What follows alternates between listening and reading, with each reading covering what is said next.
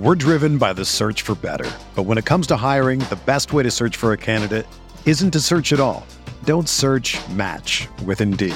Indeed is your matching and hiring platform with over 350 million global monthly visitors, according to Indeed data, and a matching engine that helps you find quality candidates fast.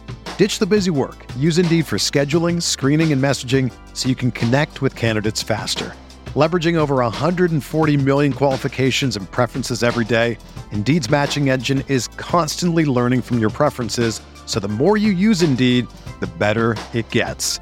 Join more than 3.5 million businesses worldwide that use Indeed to hire great talent fast. And listeners of this show will get a $75 sponsored job credit to get your jobs more visibility at Indeed.com/Blue Wire. Just go to Indeed.com/Blue Wire right now and support our show by saying that you heard about Indeed on this podcast. That's Indeed.com/Blue Wire. Terms and conditions apply. Need to hire? You need Indeed. Arizona, Colorado, Indiana, Michigan, New Jersey, Tennessee, and Virginia. WynnBET is now live in all these states, and the excitement of Wynn Las Vegas has finally landed in online sports betting and casino play. From boosted parlays to live in-game betting odds on every major sport, WynnBET gives you the tools to win. Sign up today for your risk-free $1,000 sports bet. Download the WynnBET app now or visit wynnbet.com to start winning. Aaron Rodgers looking for Devontae Adams. He's got it! DJ Moore has a pass to the end zone. Jonathan Taylor, touchdown. Pass is caught. Diggs, touchdown. Hello and welcome back to RotoViz Overtime on RotoViz Radio, brought to you by Blue Wire. My name is Colin Kelly. You can follow me on Twitter at Overtime Ireland, and joined as always by Sean Siegel, the co-host of the RotoViz Overtime podcast, the co-host of Stadium Bananas.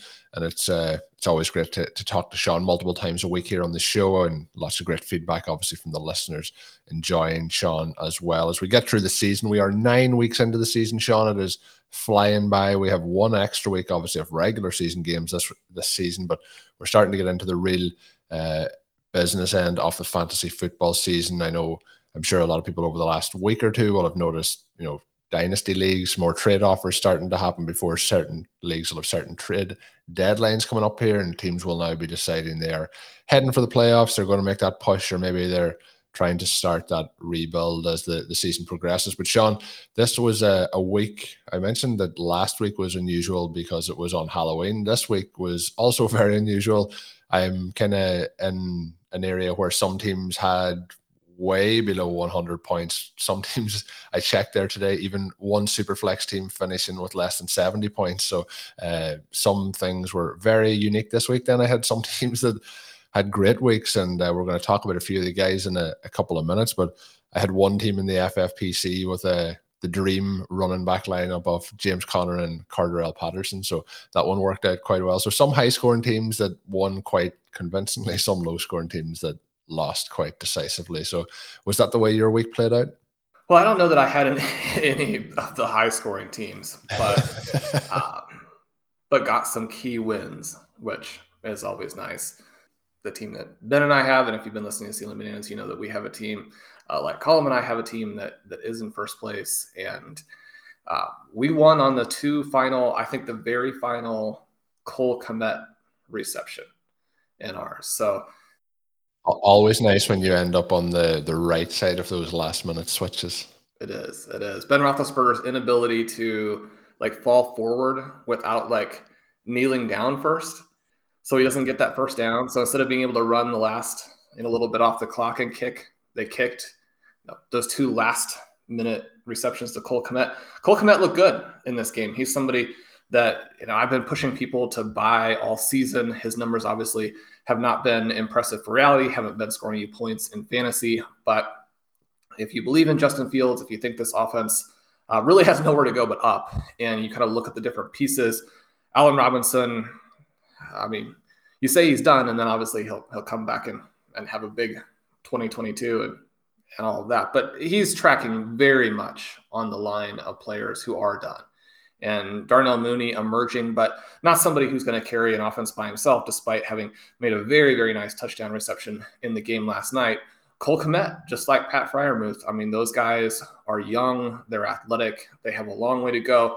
I mean, they're not going to get you the points they got last night every week, right? I mean, Freiermuth came in big in one of our sort of quad-owned RV main events where we managed to – Colin, this was a crazy week. I mean, you mentioned the high scores, you mentioned the low scores, very inconsistent across the board. A lot of the high-scoring teams completely shut down, which – led to a bizarre fantasy weekend. Some of the teams not completely shut down, like the Bengals managed to drop all of the key passes that would have allowed for, bigger days from them. So the good teams don't score, the medium teams don't score. Points were all over the place. You really needed to have some guys in that Thursday night lineup, and you had a team with, I think, 6 single-digit scores in the starting lineup and 4 non-QB scores above 13 on the bench. That kind of thing during the bye weeks doesn't happen that often. I mean, the start-sit decisions are not usually that difficult, or at least they're not that bad. But that team comes through, and it was kind of funny because looking at Sunday, you're like, well, this was the absolute perfect storm of both poor lineup decision and poor play from your guys. And then you're looking at our opponents only scored 88 points, which within the context of how the week went, as you mentioned, that perhaps not that surprising. And so the combination of Fields and Freiermuth on Monday Night Football easily ran us past that. I mean, it's nice to play a week where if you score 115, you've got a decent chance to win.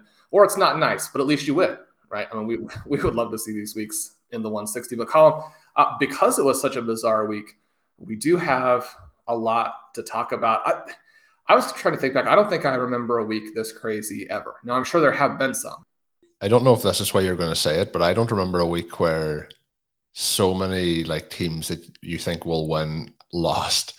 Obviously the Packers lost, and it was kind of somewhat going to be expected. And as somebody who is rooting for their team and how things are going to go, I was thinking probably going to lose a game here on every team in the conference. And then the only team out of that kind of chasing pack that won was the Cardinals, who the Packers beat the week previous. So I'm sure that's where you're leaning, but yeah, it was a bizarre week. The upsets and the way they happened, I mean, absolutely crazy. And so in some ways, your QB, Aaron Rodgers, I mean, he doesn't lose his State Farm endorsement. He does see the number of commercials plunge, I guess. It's interesting that we have people tracking that element of it. I heard plenty of comments this week that, and I've had some crazy hair in the past, so this is casting aspersions in sort of a light-hearted manner, but people definitely are skeptical. I mean, Colin, when it comes right down to it, someone as selfish as Rodgers was in the offseason, and with the complete disdain that he showed for his team all throughout, I mean, he was obviously not going to be making his decisions on these other things based on what was good for the team, right? So unrelated to everything else, we knew that if he had a choice here where he kind of stick it to the Packers, he would probably decide to do that. He's going to come back now and win the Super Bowl, though, so... Yeah, I mean, exactly. And that makes the hero / ultra villain story all the best. If you don't build up that narrative, if you don't really have the true evil, then when Tom Brady or Aaron Rodgers come through and win, then it doesn't mean as much. You need to have that so that when they play Patrick Mahomes and the Chiefs in the Super Bowl, it's this real good versus evil matchup, right? They had, and that was the other part. We need that for the Super Bowl, so we couldn't have the Rodgers Mahomes game in week 9. They're just building it up for that extra layer of storytelling because, well, I was about to make a joke about, people talk about the NFL at times being somewhat fixed, but if anyone watched Monday Night Football, I don't know what the thoughts will be on that. As a Packers fan, I actually felt quite bad for the Bears in the way that played out, but we'll save that for another day. But Sean, it was a big week obviously as well, and my question leading out this show, and the title of the show is going to be, is ZeroRB working yet? So I don't know if you've done the deep dive, but is 2021 going to be another year where ZeroRB comes out on top? Well, Colin, you know my answer there, but I mean, ZeroRB works, right?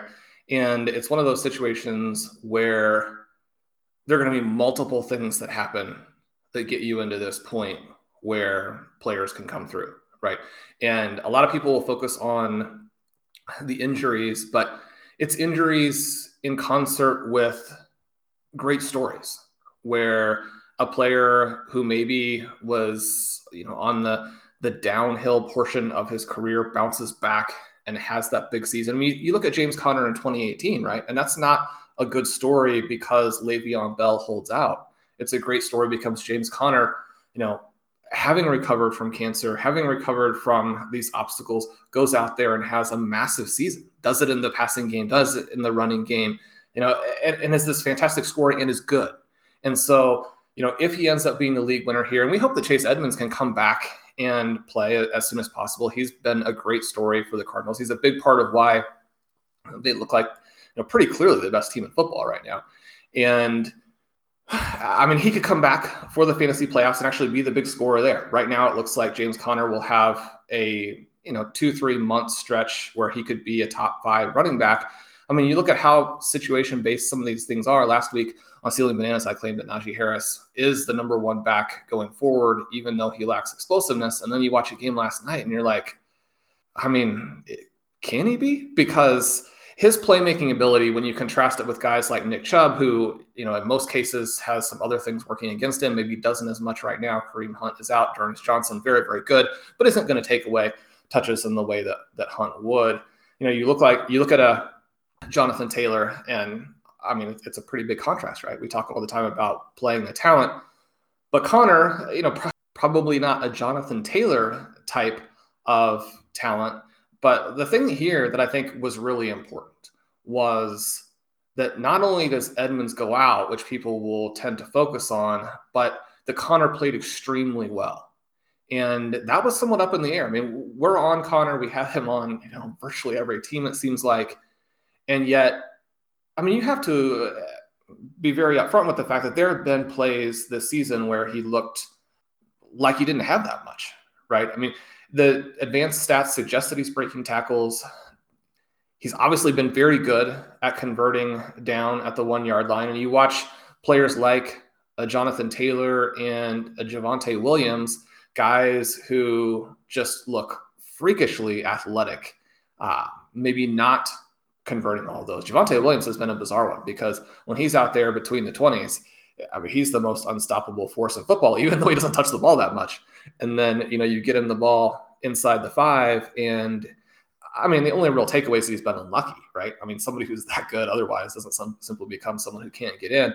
But Conner has demonstrated, I think, especially within the context of this offense, that he can convert some of those carries, whether it's luck, which obviously some of it is, and then the intangibles of being able to, and not really intangibles, but just the skill to be able to find the hole, get to the hole quickly, lean forward, all those types of things within the context of this offense that makes the defense look at multiple things down there by the goal line, even though they're going to run all the time, right? I mean, you got to make it look like you could do something else, even if it's a clear-cut running play. So he's doing some of these things, but also doesn't look like a star. In this game, he shows the receiving ability that we talked about in the preseason. He breaks a couple of long runs. I think that's important because now the next time he goes through a stretch where he has 5 carries for 4 yards, the team won't necessarily go away from him for the next 2 quarters and get Rondale Moore a ton of touches and that kind of thing, because they'll remember this game where he created the highlights.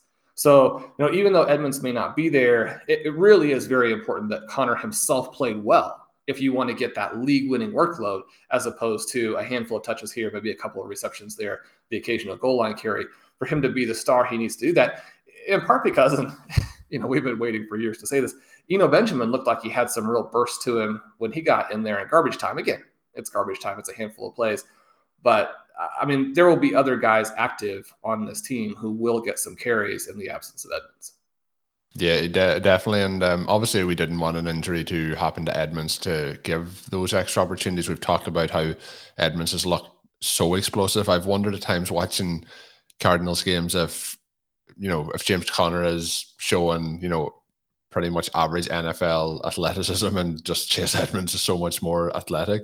But he did look really good this week. The 49ers have had a lot of issues with open field tackling. That continued in this one, so that kind of helped him. But he's consistently showing a nose to get into the end zone. Our fear was that if he didn't get into the end zone, he wasn't really getting the passing down work at all. So obviously he's going to get some of that now moving forward, and showed explosiveness in that area as well. So I think that's the big boost, is the high value touches he's going to get and getting those, targets. I think that was the biggest disappointment through the opening kind of 8 weeks of the season, was the lack of targets and receptions that he was getting. He was getting those carries inside the 20, which was also a huge value, but you're not going to be able to rely on them on a consistent basis. But Sean, he really did look good this past week. Hopefully that continues. I got a number of tweets on Sunday as that game was rolling on, in terms of how my standings in certain leagues were probably going. There was quite a few jumps with that 40-point game this week in terms of some of the overall standings. So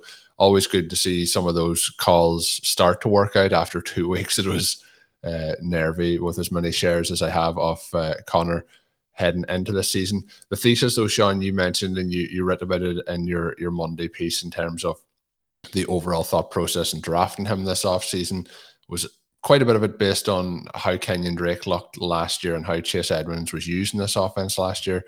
You mentioned in it that Drake finished second to Dalvin Cook with 20 attempts inside the 3-yard line, and finished in a tie for second in converting those opportunities with 8 touchdowns. So we have seen that element, but it was the second part then that we were hoping to see the passing option, or the passing opportunities, come his way. So based on what we thought in the offseason, again, we didn't want an injury to Edmonds to happen, but are we kind of in the absolute prime spot at the moment for James Conner moving forward, with how things have worked out for him here?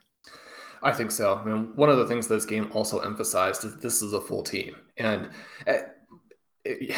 even to that extent, you can't be 100% sure, because you look at the Jaguars defeating the Bills, and, you wouldn't make the case that, the Jaguars are like a deep, complete team because they defeated a good team on Sunday. I mean, that this is a hugely fluky game. They probably played well. They may not be as bad as we thought going in.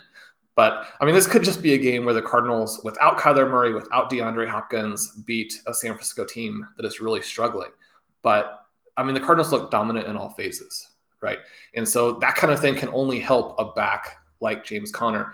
And then, Colin, the other element of this, though, is that we consistently see players emerge in situations that are not the result of injuries. And that's a big thing that we also emphasize. I mean, you talk about Devontae Freeman being the star in 2015 and leading the way during the running back apocalypse, but also a guy who came out of more or less nowhere and leads the position, scores a lot of points.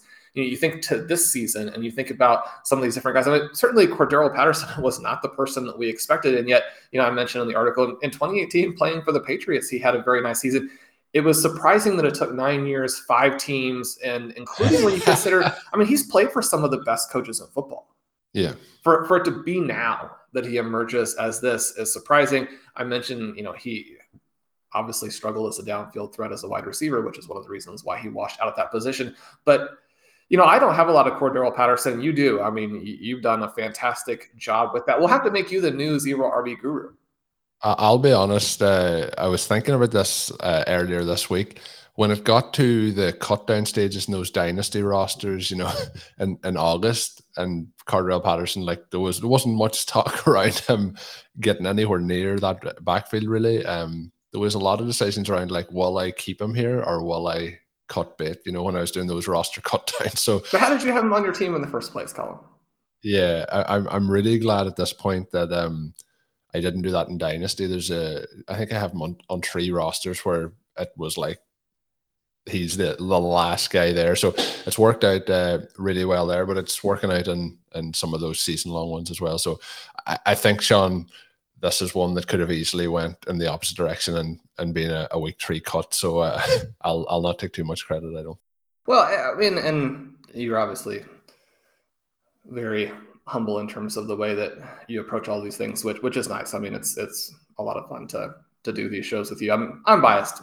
You're one of my great friends here in the fantasy community, but I love working with you for a variety of reasons. But on a lot of these situations where there's luck involved, and there is, and it makes sense to admit that, at the same time, there's also a skill element involved where, it could have gone the other way, but it didn't, in part because when you put all of the different elements together, then the luck comes into play in a positive way, because it's the accumulation of all these small edges. And so when we talk about trying to do everything right, it's not a do everything right from the perspective of we can see the future or we're not going to make mistakes. But if you accumulate a lot of small edges by doing everything right that you can do, that you can control, then sometimes you get lucky like this.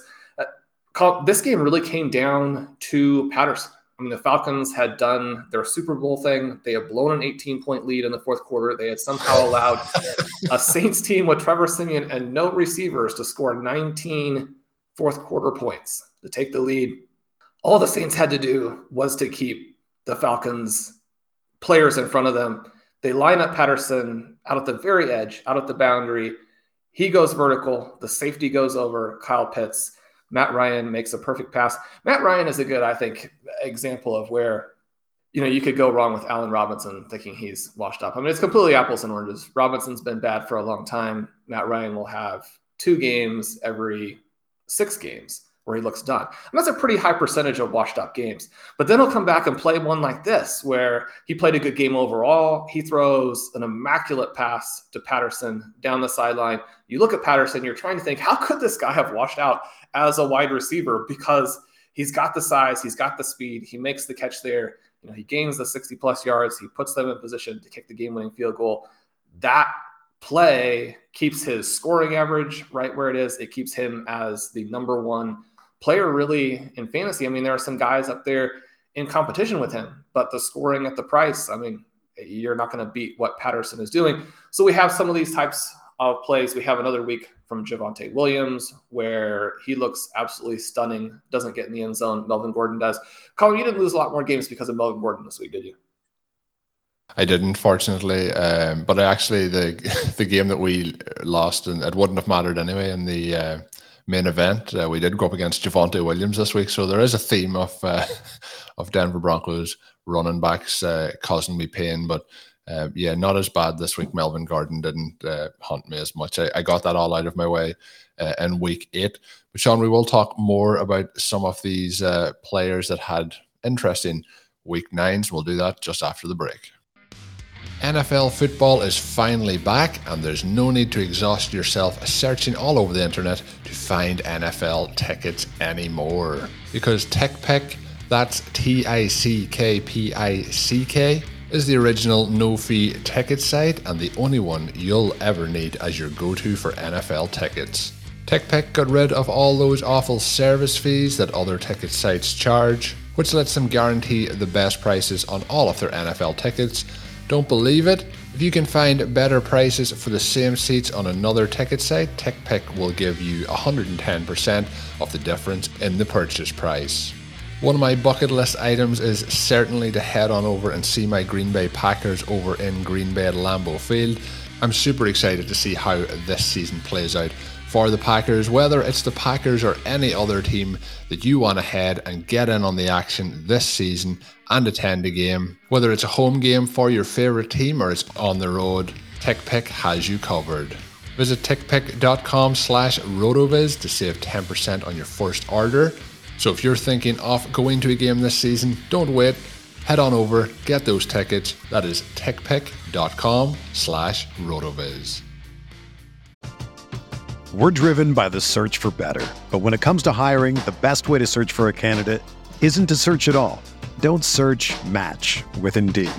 Indeed is your matching and hiring platform with over 350 million global monthly visitors, according to Indeed data, and a matching engine that helps you find quality candidates fast. Ditch the busy work. Use Indeed for scheduling, screening, and messaging so you can connect with candidates faster. Leveraging over 140 million qualifications and preferences every day, Indeed's matching engine is constantly learning from your preferences, so the more you use Indeed, the better it gets. Join more than 3.5 million businesses worldwide that use Indeed to hire great talent fast. And listeners of this show will get a $75 sponsored job credit to get your jobs more visibility at Indeed.com/Blue Wire. Just go to Indeed.com/Blue Wire right now and support our show by saying that you heard about Indeed on this podcast. That's Indeed.com/Blue Wire. Terms and conditions apply. Need to hire? You need Indeed. It's only a kick, a jump, a block. It's only a serve. It's only a tackle, a run. It's only for the fans. After all, it's only pressure. You got this. Adidas. Just circling back, Sean, to that play that you mentioned as well, that Patterson kind of that sealed that game for the Falcons at the very, very end.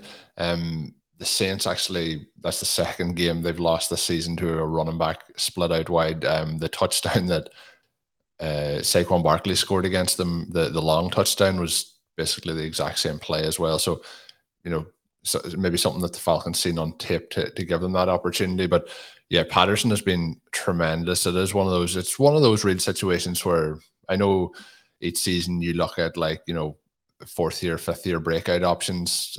We may have to stretch that out for the upcoming season in 2022 to see if anyone fits the Cordero Patterson mold of true late career breakout. But it's been so much fun to watch him, not just because we have him on rosters, but because the plays that he's making are quite spectacular as well. So really good stuff there.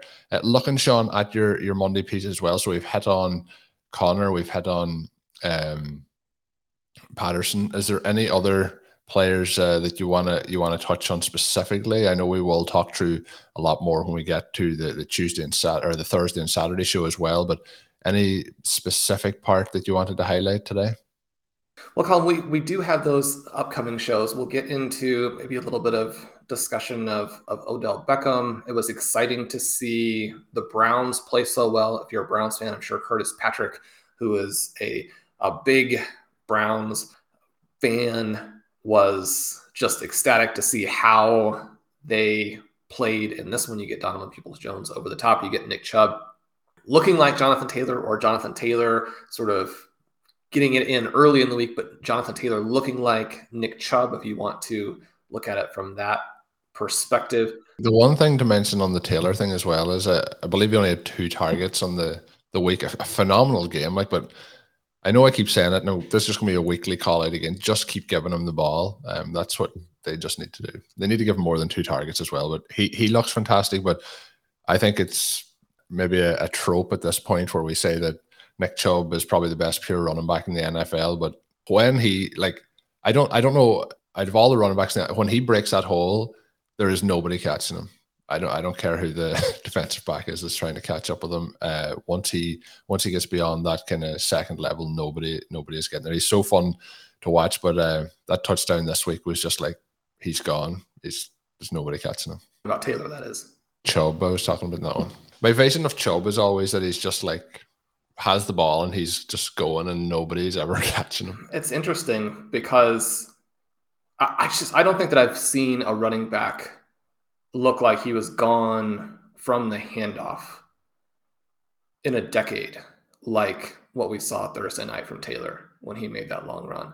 I mean, he hits the hole and he's just on a different speed than everybody else.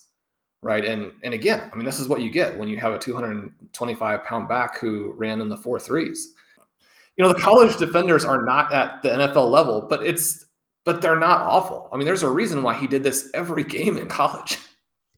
And every time, I don't want to interrupt every time it's mentioned, but every time you say somebody else is the best running back in fantasy, or the best, maybe in fantasy, but in dynasty, that I'm not taking anybody over Jonathan Taylor. I know you've mentioned a few times to me, when CMC's back, but at this point I'm taking nobody. The only problem I have is they need to give him more of the ball.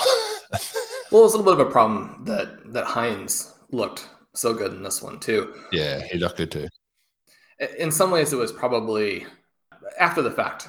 It's always easy to say, we should have seen this coming. As soon as Marlon Mack is inactive, then Hines is going to be right back out there. And Hines has looked good in some of his opportunities this year. He has, he's rushed in a few touchdowns as well. He has looked like we all kind of expect Hines to look, which is pretty good in terms of, we talk about the Packers and how we like AJ Dillon and Aaron Jones and how it's a pretty good 1-2 punch, or the Browns as well with Chubb and Hunt. But Jonathan Taylor and Raheem Hines is a pretty good 1-2 combination.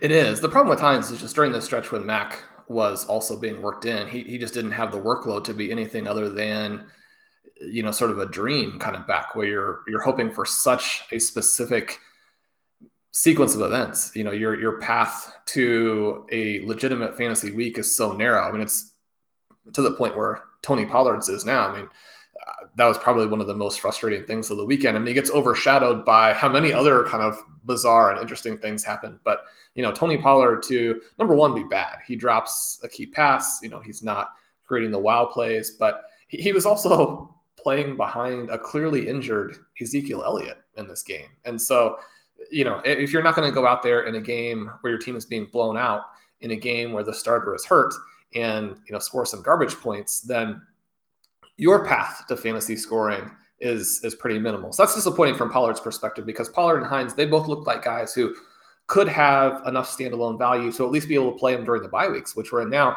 And right now that's not the case. But I mean, you look at Taylor, the things that you're talking about, it really is extraordinary. And so, my mind immediately went to him again when you're talking about Chubb. The thing with Chubb that is so amazing is that, I mean, he kind of is wending his way through traffic at high speed. And the thing with Jonathan Taylor, right, you had the situation where he hits the hole and there's not going to be an angle.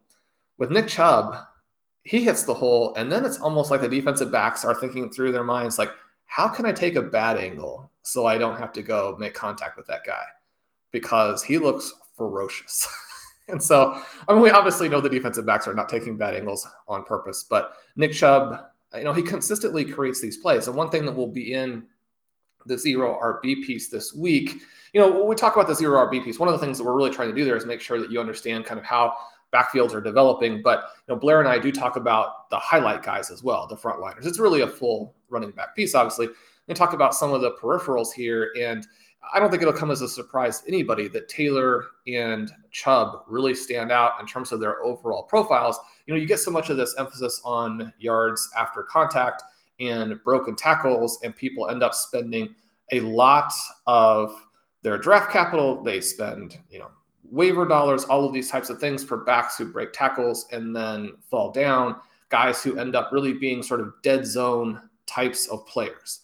And those guys aren't always bad. And there will be games where they score. And there will be times when players like a David Montgomery or a Josh Jacobs or, other players sort of in that mold will score you some points and do well. But the big thing that you're getting there is an overpay. Whereas you look at Taylor, you look at Chubb, these guys get in the 5 to 6 yards per carry range because of immense numbers in yards after contact and also really impressive numbers in yards before contact. Colin, before we go, I did want to ask you a little bit more about this Packers-Chiefs game. Obviously, you're a huge Packers fan. I'm a big Chiefs fan. The Chiefs struggling, but now, especially with so many teams losing, I think that they're tied in the win column with the rest of the AFC West and very much control their own destiny. Their offense continues to look a little bit worse in some ways every week. Instead of trying to fix things, I think it would make sense for them just to play and assume that those turnovers will work their way out, as opposed to really making Mahomes second guess everything. Ever since the big turnover game where he was obviously pressing, the subsequent weeks, he's not looked like himself. He's looked like, he's trying to decide every time if he should do something, which, I mean, that's not something that'll work at the NFL level. You have to instinctively know and just let the ball go and make those plays. And I think that they will again. This is something that they'll work through. And your Packers defense is very good. That was one of the reasons why they were able to beat the Arizona Cardinals last week, even without Devontae Adams. They didn't have a lot of weapons last week. They still were able to win. This one a little bit different because they don't have the QB. Packers fans, the GM, I think especially, but hoping that Jordan Love would show that he could be the future. One of the tricky parts here that people talk about all the time, but it's still just, from an emotional perspective, it's very difficult to buy into and believe that it really matters. I mean, you have the COVID issue with Devontae Adams to where he hasn't gotten to practice very much with Jordan Love. So some of the misconnections there, some of this is just that, when you're a quarterback in your first big start, it's going to be difficult. I mean, we've seen now there is a difference between sitting for a year and not sitting for a year. And we do see guys like Patrick Mahomes come in and look like a star, when they first get that opportunity. But we watched plenty of the rookie quarterbacks this season in terms of actually being out there on an NFL field that, there's this obvious learning curve. There's a lot of pressure on Love in this situation, especially because there's so much controversy with Rodgers and, his feelings about the situation. You've been brought in to, be the third guy in line after two legends. And, there's so many things kind of working against you here. And then you haven't been able to practice with your key teammates. Then you go out and, maybe because, I wanted this to be a shootout. You've got the fantasy people, you've got the reality people.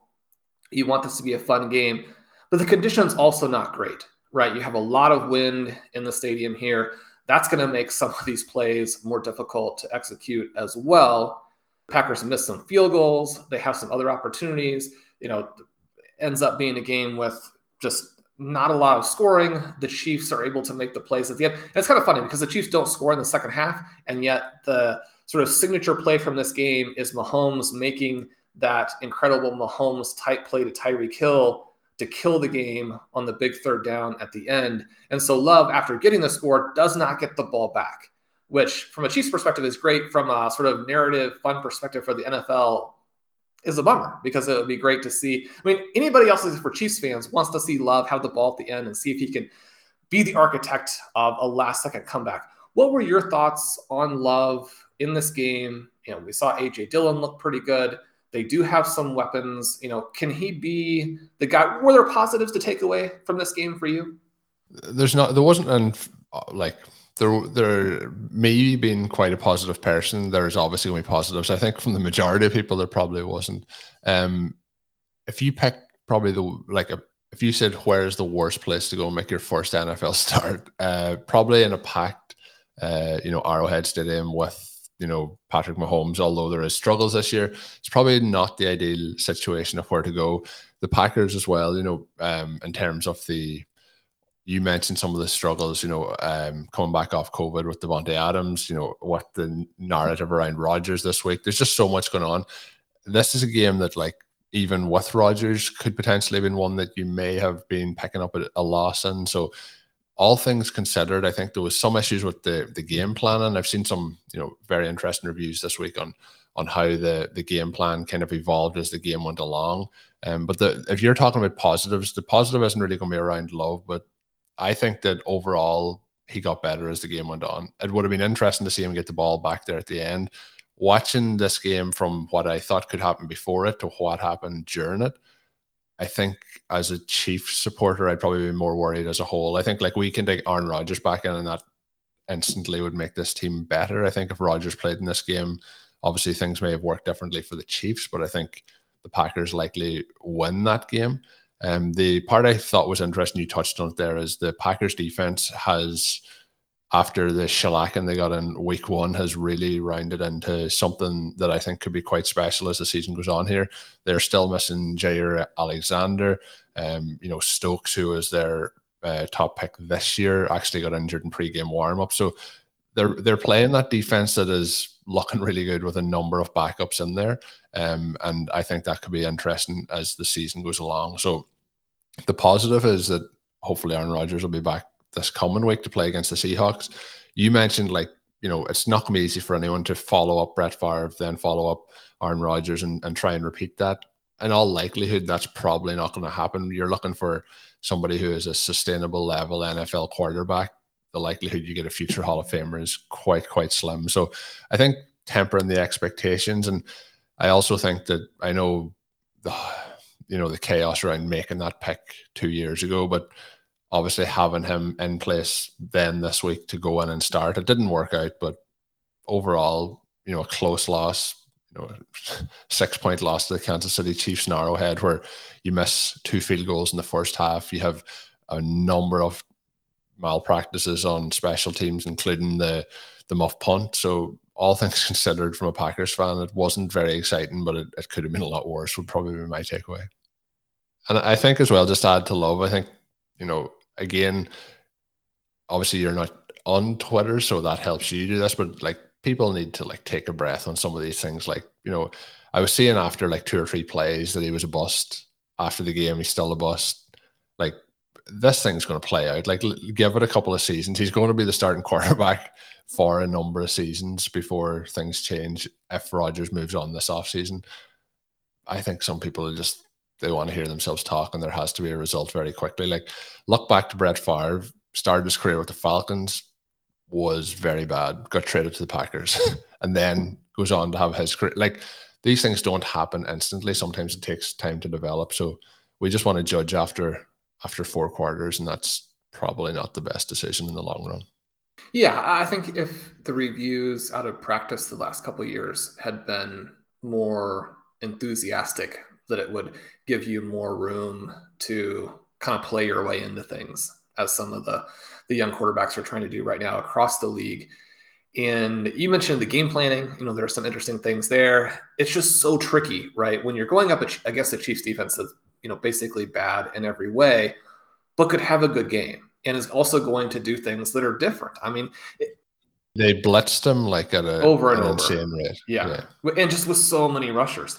And yeah, I mean, you can say, okay, well, a 15-year veteran is going to handle some of those things, but any rookie quarterback coming in is going to not have the reps. Or not rookie. I mean, he's a second-year player, but a player making, one of his very first starts, you're not going to have the reps to handle those kinds of things. So it's a very apples and oranges comparing to other types of things.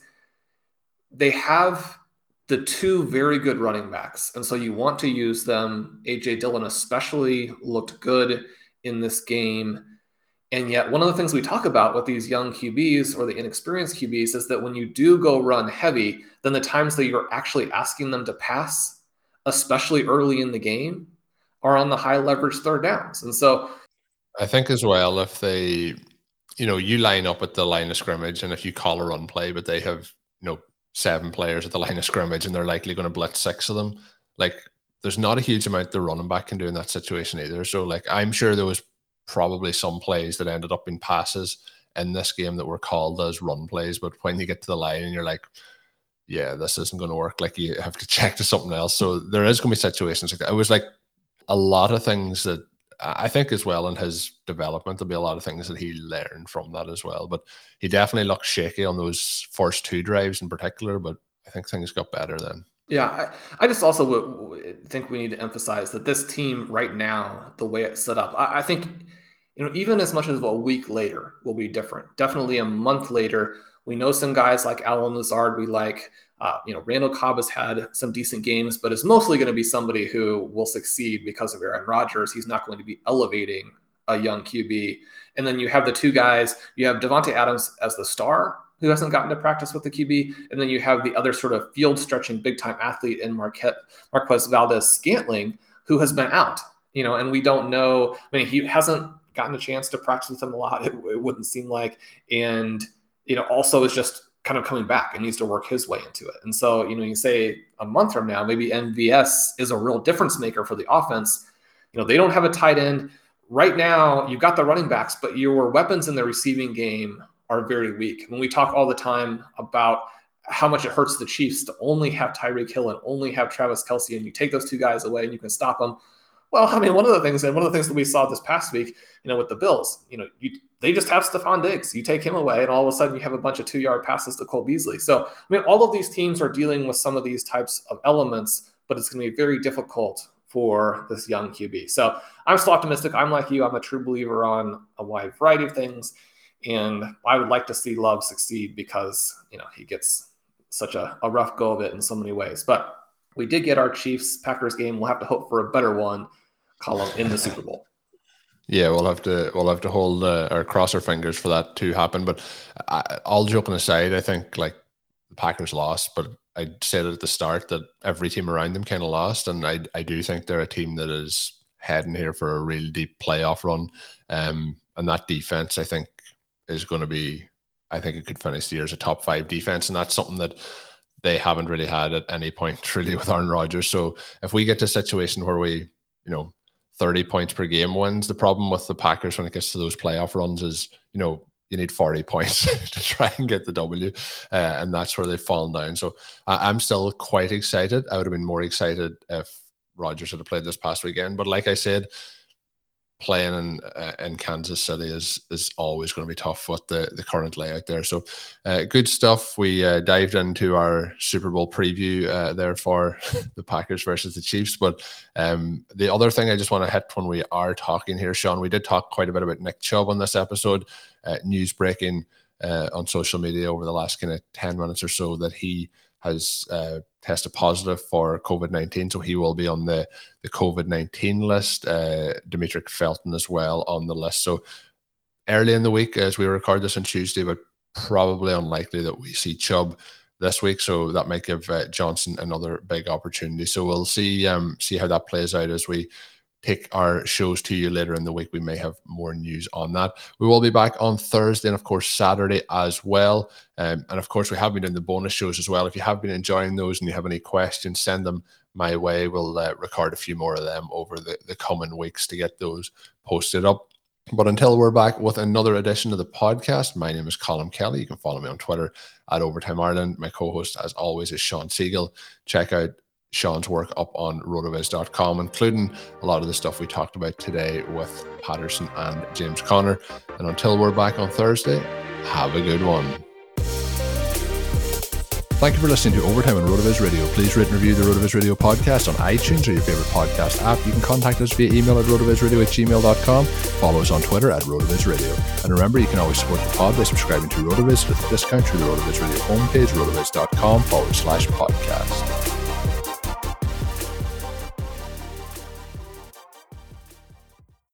The headlines remind us daily, the world is a dangerous place. The elites in charge say everything's fine, stop noticing. But you know better. And your gut knows that time is short to prepare for a world that is 4 missed meals away from chaos. My Patriot Supply has helped over 3 million families become more self-reliant and is the company Americans trust to prepare. Go to MyPatriotSupply.com and secure their best-selling 3-month emergency food kits. Each contain delicious breakfasts, lunches, and dinners, averaging over 2,000 calories per day. Secure at least 1 food kit for each family member. For a limited time, save $200, plus get free shipping on all their Ready Hour 3-month emergency food kits. You're not ready if it's not Ready Hour Foods. My Patriot Supply also has solar-powered generators, water filtration units, biomass stoves, heirloom seeds, and critical survival gear. Shop MyPatriotSupply.com today. MyPatriotSupply.com.